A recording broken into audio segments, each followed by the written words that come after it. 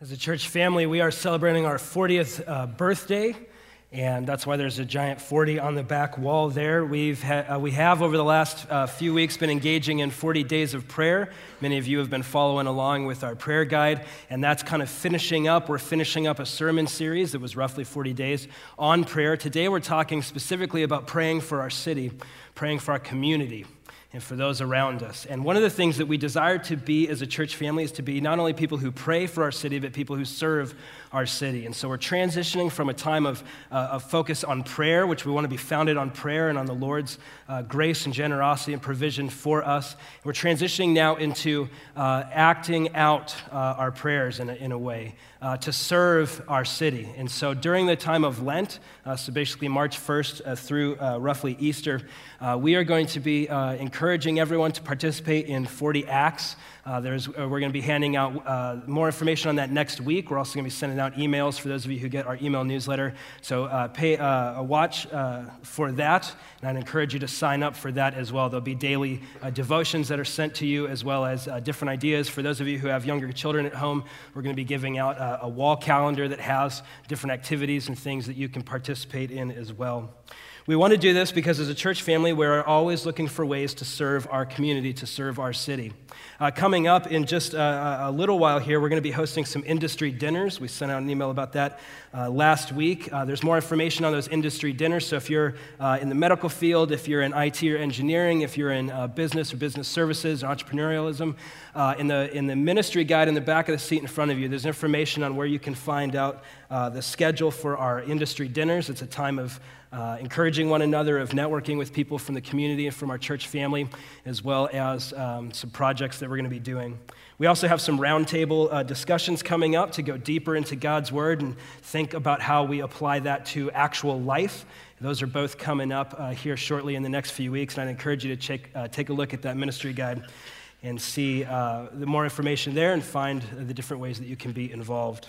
We want to be a people who pray for our city, and today we are going to do something a little bit different, and that is this. I'm a little under the weather, and so I'm going to do half a sermon. Yeah. But you ain't getting out of here with a half a sermon, okay? We ain't about that. Matt Hawkins, our associate pastor, Matt, is going to finish up. He's going to do the second half of the sermon. So we are, for you old school WWF fans, we are doing tag team preaching today. So I'm going to do the front half, and then Matt's going to bring us home. And he said, I asked him, I was like, what are you wearing? Because I don't want to get, embarrassed. And he said, well, I think I'm going to wear a blazer.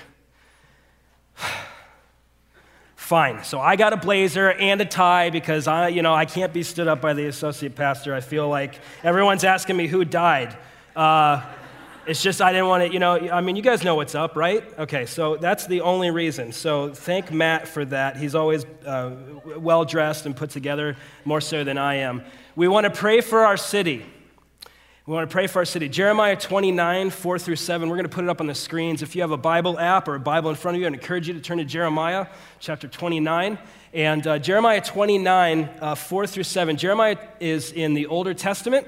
If you're not sure where that is, you can look in your table of contents and find it there. And in Jeremiah 29, one of the things we find is this letter written to exiles. And so it's the Israelite people have been expelled, many of them, from their hometown of Jerusalem.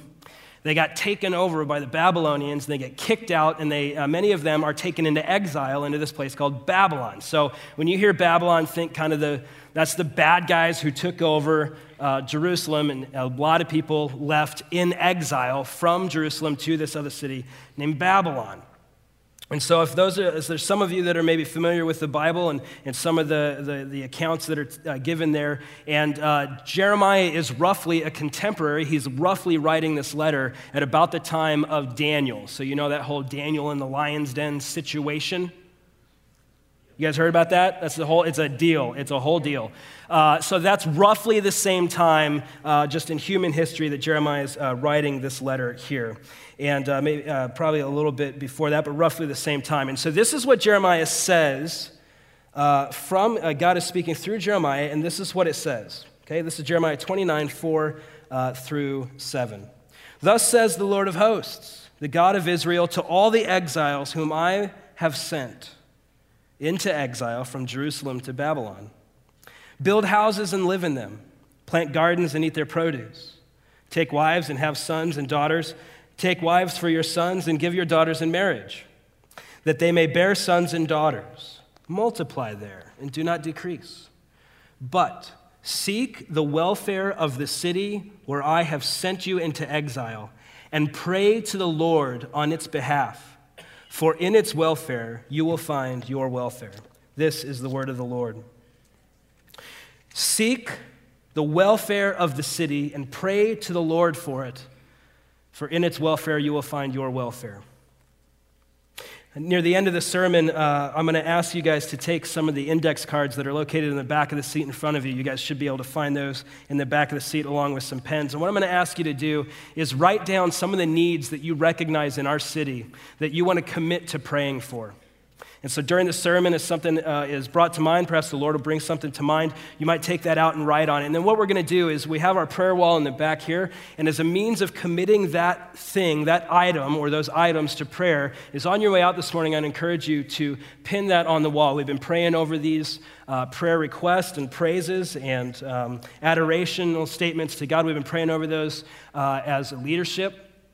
And so I would encourage you today, as the Lord brings to mind different needs in our community, you could write that down, pin that to the back wall.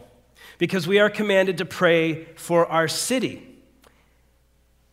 The scriptures are saying to this community of exiles, make homes, marry, have children, plant gardens and eat of its produce. Though this is a strange land that you're in, settle down. Be a part of the community. And don't just be there, don't just live there as part of the city, but pray for the city. Seek its welfare, seek its flourishing. And all of us say, oh, that's nice.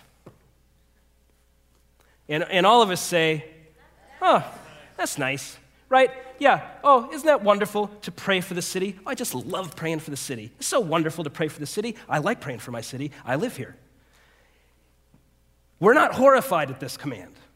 Why not? I mean, Jesus said, right? Love your neighbor as yourself. Right? That guy. How wonderful that is to pray for our city. I mean, this is easy, right? Because I live here and because it's my city and, I know some of the things that are going on. I love to pray for my city. And maybe some of you do too. Do you? You just love it? Here's the jam. Most of the time we're not doing it, and I'll tell you why we're not doing it, because it sucks. Because there are so many things in our city that we are disgusted by. There are so many things in our communities that we're frustrated with. I mean, even that idea, pray for your neighbors. I mean, have you been doing that? I mean, here's the deal, Phoenicians, you ready to get down? I mean, can we even name our neighbors by name? It's quiet. That's the sound of conviction, okay? Right? Pray for the city, right? Here's the deal. It's hard to pray for the city, especially if you live in where? Babylon. Right? Check this out. Who's God writing to? Okay, you guys got to fill me in here. Who's he writing to? Who's Jeremiah speaking to here? Exiles, okay? So exiles, that means they got beat militarily. How do you feel when you get beat militarily about the people who beat you? Come on, it's okay. Come on, I'm asking. How do you feel when you get beat? You feel bad. What do you think about the people who did the military conquest on your people? How do you feel about them? Do you call them names? Do you categorize them as subhuman beings? Yeah. Do you work for their welfare? Do you seek the welfare of their city? No, what do? You work against them in every possible corner, right? Think about how hard this command is to seek the welfare of the city. Now, chickity check, okay? Watch this. Look at verse 4. Thus says the Lord of hosts, the God of Israel, to all the exiles whom I have sent into exile. Okay, so I know not all of us are Christians here, and many of us are still trying to figure this whole Jesus thing out. But Christians, brosif, they're weird. They're weird. And they say things about themselves, these Christians, they say things about themselves like, all I know is I'm not home yet, like I'm going home somewhere else. We say things like we're strangers in a strange land. In the scriptures, Christians are called sojourners. They're called aliens. I know some of you are like, some of the Christians I know seem like aliens, right? They're foreigners. They're exiles. 1 Peter, James, both call the church, speak of the church in this language of exiles or the dispersed or the sojourners. And so Christians have this thing where we feel like, okay, so I'm living in this city, but this isn't eternally my home. And so what do I do? Especially when I see so much of the brokenness in my city. Many of us choose, instead of praying for the city and seeking the welfare of the city, many of us instead choose to simply abuse and use the city for our own means, and then just basically saying, I'm not going to do anything for my city because one day it's all just going to burn. And I can't wait until that day happens. By the way, that day historically is about June 2nd when it gets to about 150 degrees. And Phoenix actually does burn every year. It's awful. We're called as exiles and aliens in a strange land to call this place our home, to treat the people around us like neighbors and family, and to seek their welfare. It's interesting how many times this idea comes up in the scriptures. We are not simply called to pray for our friends, but we're called also by Jesus Christ. In Matthew 5, I think it's verse 44, he says, pray also for your enemies and for those who persecute you. Like, let's get real. Have you ever done that? And I'm not talking about pray for them like God kill them, right? I'm praying that you break their legs. I'm talking about praying for their flourishing, the type of prayers that Jeremiah is calling these people to pray for. Pray for their welfare. Have you ever prayed for the flourishing? And I mean true, honest to goodness flourishing, not just their advancement, but flourishing, true human flourishing. Have you ever prayed for the flourishing of your enemy? It's awful. I mean, it's everything that it takes is, right? Pray for my friends, done. Jesus, good, I'm good. Pray for my enemies, tomorrow. I'm gonna do that tomorrow. Right when I go to the gym and start my diet, and then I'm gonna pray for my enemies, right after those things. It's hard to pray for Babylon, especially when you see so much injustice. All right, let's get real. So in our community, there's a lot of things going on that are causing us to get out of sorts. You guys know what I'm talking about? I'm just going to say some words, and I want you to gauge your level of emotion. And don't say anything, okay? And by the way, this church, I know because I'm getting your emails, we're all over the place when it comes to these things, okay? So don't be of the opinion necessarily that everyone at this church is of one way or the other. We're just trying to figure this whole thing out. But if I said a word like immigration, how's our city doing as it relates to having respectful conversations? What if I said gender? How we doing? What if I throw out something like a word like refugee? Well, up until like 6 months ago, I didn't think that was controversial to talk about refugees. Now it's a thing. Now, right now, there's 20% of us who are like, what's he gonna say next? Is he gonna be on my side or the other side? That's the problem.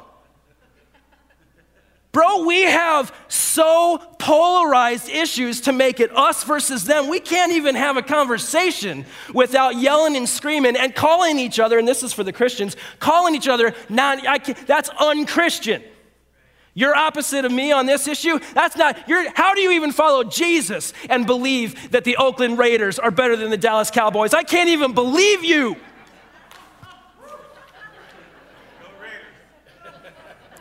I'm going to do the full sermon today. Okay? Check it out.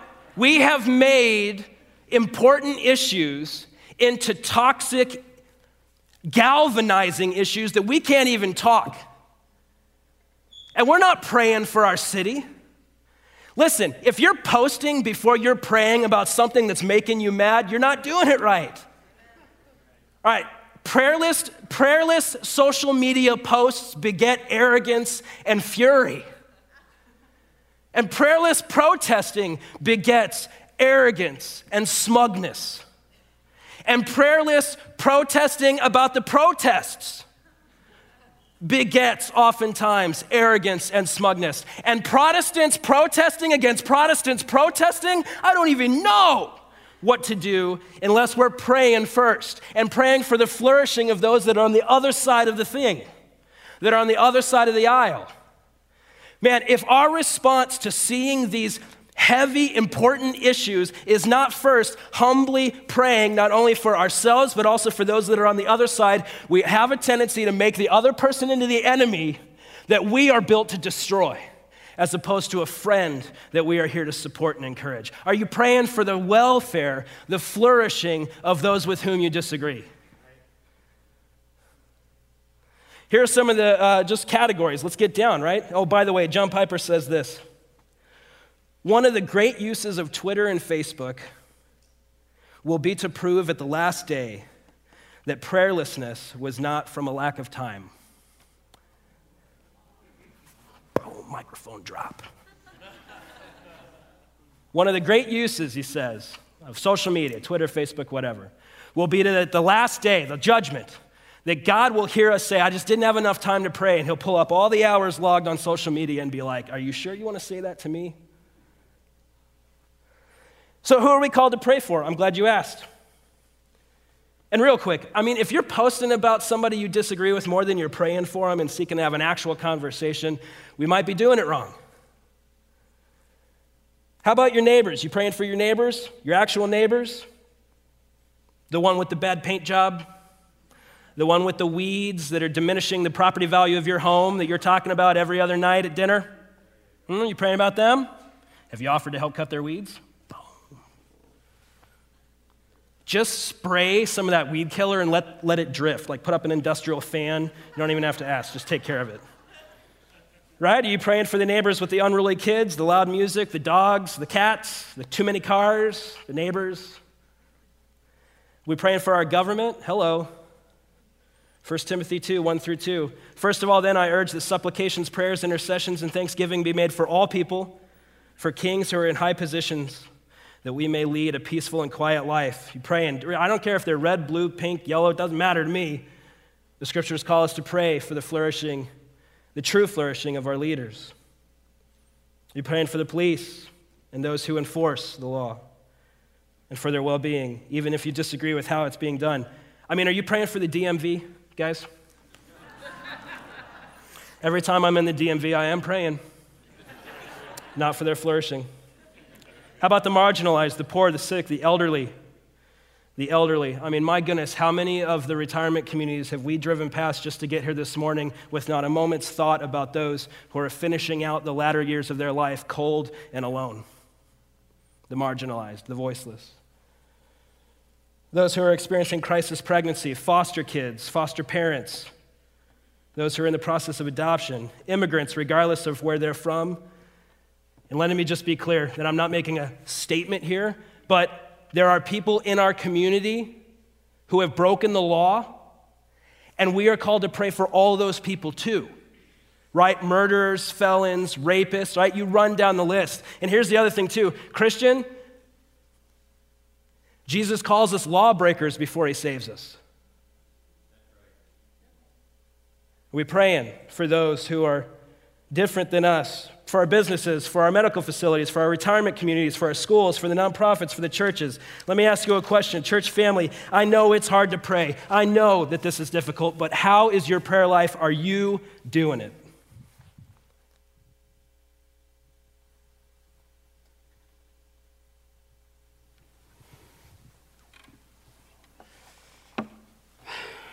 No. Nope. I am not praying for my enemies, and Caleb ain't either. Man, how do you do that? How in the world do we pray for our city? How do we genuinely care for the person that gets on our last good nerve? How do we genuinely show concern for someone that annoys us or that ruined our business or that ruined our marriage or ruined our lives or actually pushed us out of our home and made us feel so uncomfortable by forcing us to live among their rule and their way and their reign? How in the world can I pray for somebody that I don't like, I don't care about? It's not my priority. Well, before we talk about how, we have to figure out why. The hows are often answered fairly easily when we can nail down a solid why. And if you say that you are a Jesus follower, not a church attender, if you say that you are a legitimate Jesus follower, then 9 times out of 10, your why, 10 times out of 10, your why is the good news of Jesus Christ. The reason why you do what you do, the purpose of your life, your mission, your plan, the big deal is this amazing story, this amazing gospel story, this good news.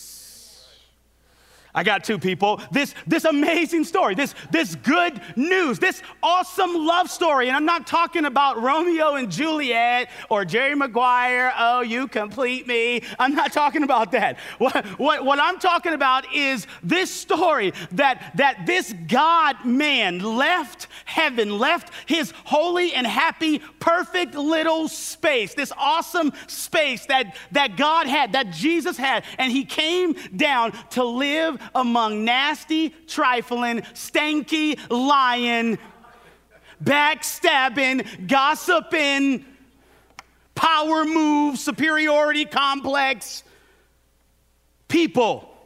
He chose to not only come down, but he chose to live among them. Imagine that. This God, this Jesus could have been anywhere, could have had any zip code he wanted, but he chose Nazareth of all places. And the Bible literally says, can anything good come out of Nazareth? Like, can anything come from Oakland? Like the Raiders?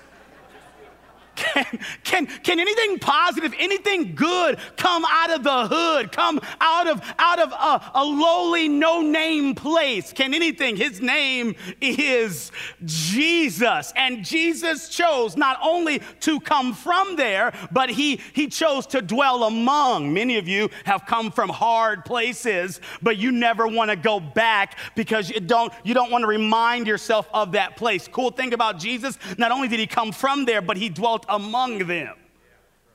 He touched them.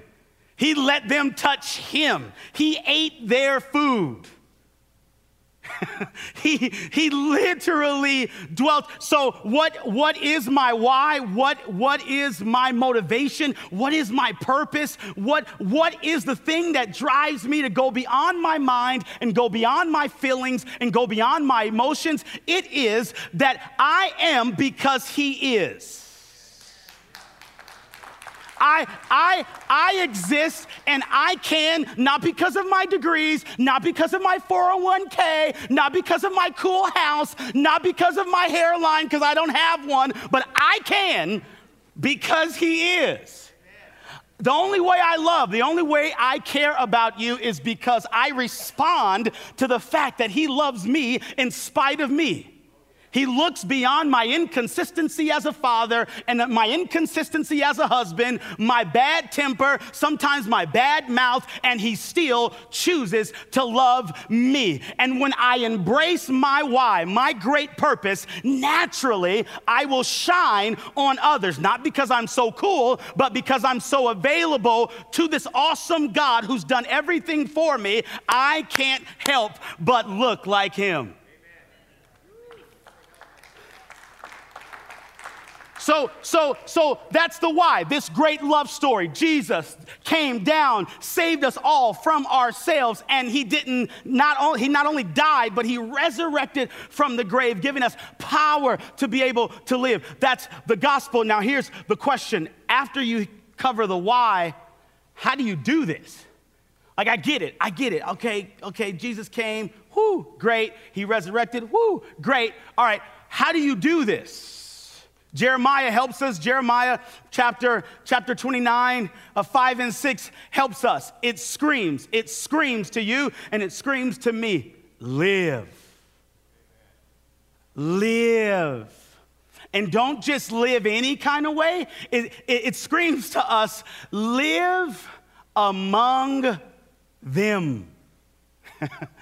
Okay, let's just hurry. We're just going to go right now. If you're more concerned about how you can drop something off and less concerned about how you can be with, that's a heart issue.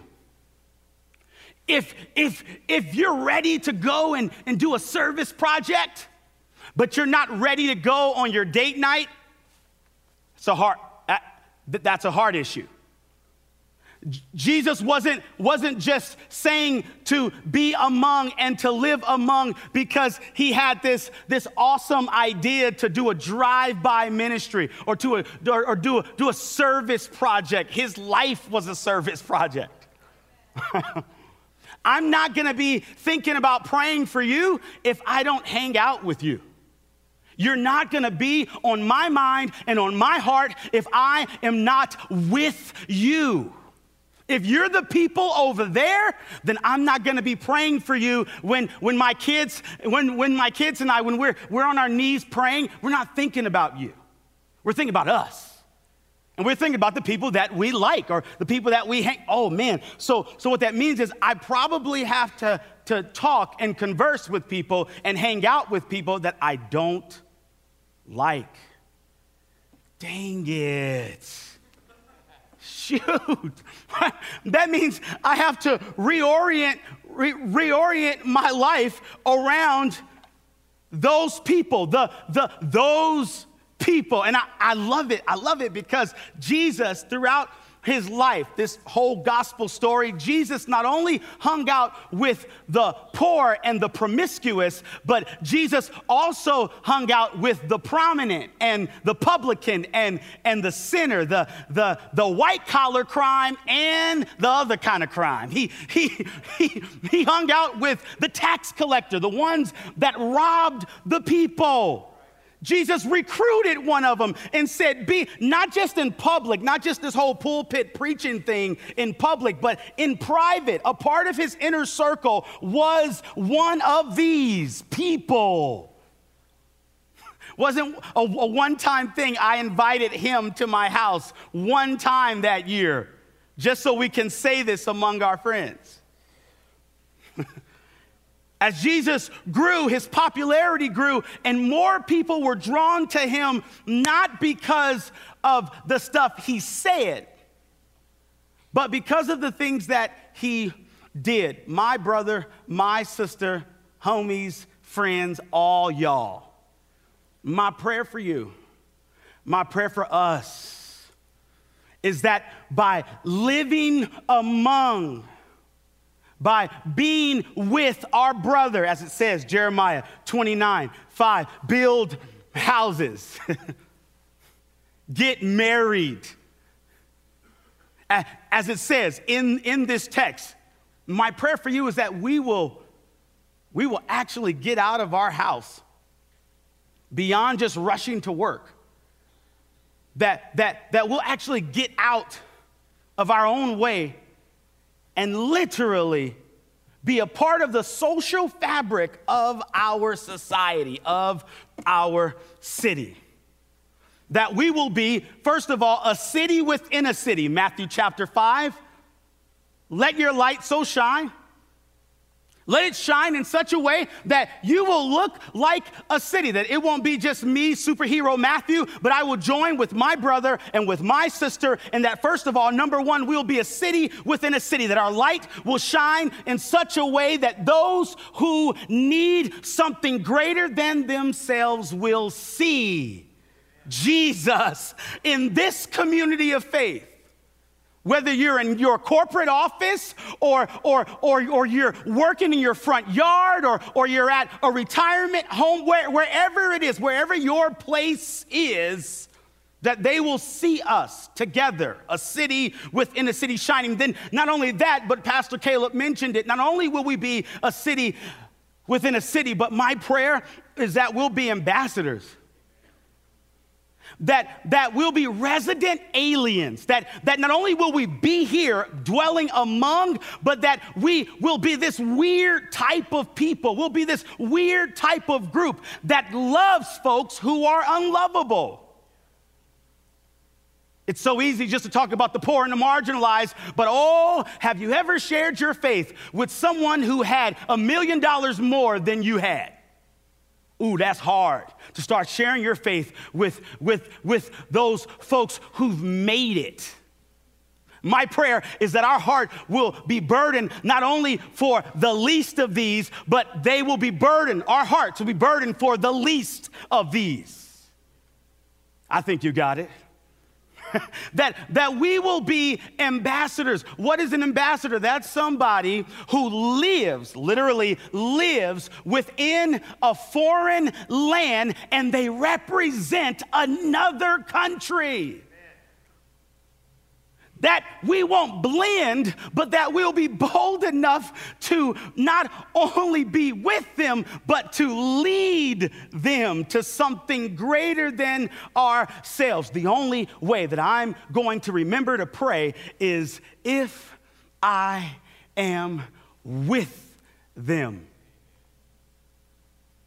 My prayer is echoed in Jeremiah 29:7. Pastor Caleb read it beautifully, as best as a cowboy could. My prayer is similar to that prayer in that text, that we will genuinely pray for the peace of this land, not the one that we will call home eternally, but this place, this city that we will be sojourners through. God, we thank you. We praise you. We are excited about the fact that you loved us enough to give your life for us, even while we were sinners. You literally died for us.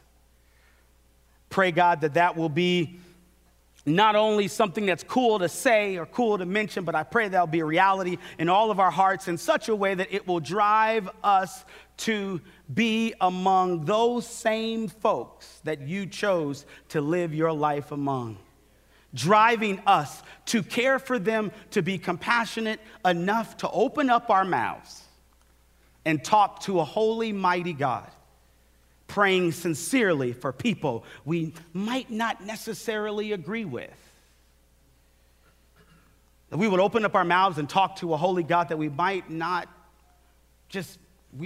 care for certain, that we just begin to pray in such a way that our hearts start to change. We thank you for this opportunity. In Jesus' name, amen.